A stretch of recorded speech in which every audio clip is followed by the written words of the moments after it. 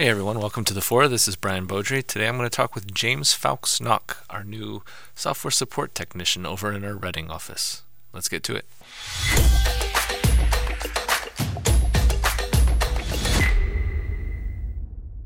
Tell me about your career leading up to this point. What's prepared you for where you are? So I graduated a few years ago with a law degree, a bit different to IT, but I learned a lot about the ideas of researching and understanding clients, customers, and the law. So there was a lot of research involved, and getting to the point where you can present your case.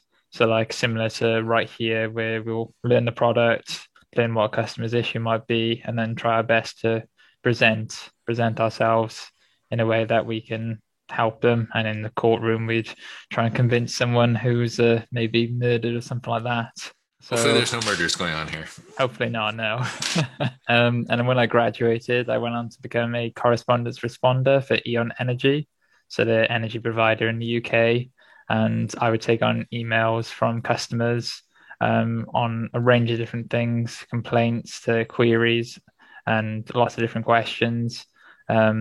I would investigate their accounts to understand where they might have an issue and try and articulate a sort of speech for them and call up the customer, talk about their what like the complaints or the query and things, try and get a general understanding, create a relationship with the customer, and go through ways which they would understand. Obviously, there's different types of customers which might understand different technical things. So I learned to talk to lots of different people and really create a sense of customer support with different people. I was going to say that sounds like it will work really well for you and your role. So, what are your goals for this role? What does success look like for you? What I really want to be able to do is understand the product to a point of where people look to me in confidence when they ask me a question, that they feel confident that I can help them. And if I'm assigned to help out of a project, something like that, they feel, yeah, James is here because, they feel confident in me, and then they see that I understand things. And I guess so success is results. So positive feedback, people setting me bigger goals because they know I can achieve those goals. All right, I like it. What gets you excited about what you do? I guess the main sense of drive is just helping people. I've always enjoyed customer support. Before university, I worked in retail quite a bit. So I just really appreciate just being able to give answers to people and let them come away feeling satisfied that they got the answer they wanted. And it creates a sense of achievement in myself.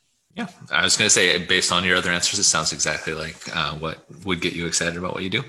What's something that's not work related that you'd be happy to spend a few minutes talking with anyone about? I got to admit, I'm a bit of a car geek, really. Okay. Have been since I was younger, and like it's kind of like grown as I got older because I could afford driving license, cars, and things. So that's kind of something that bores my girlfriend a bit, but I don't mind boring someone else about it. Yeah. So when you say car geek, what does that mean for over in the UK, I guess? I drive a MX-5, a little Okay. two-seater sports car. Many of my friends, they have motorbikes and things, and I've gone to a few car meets, gone to the track and things like that.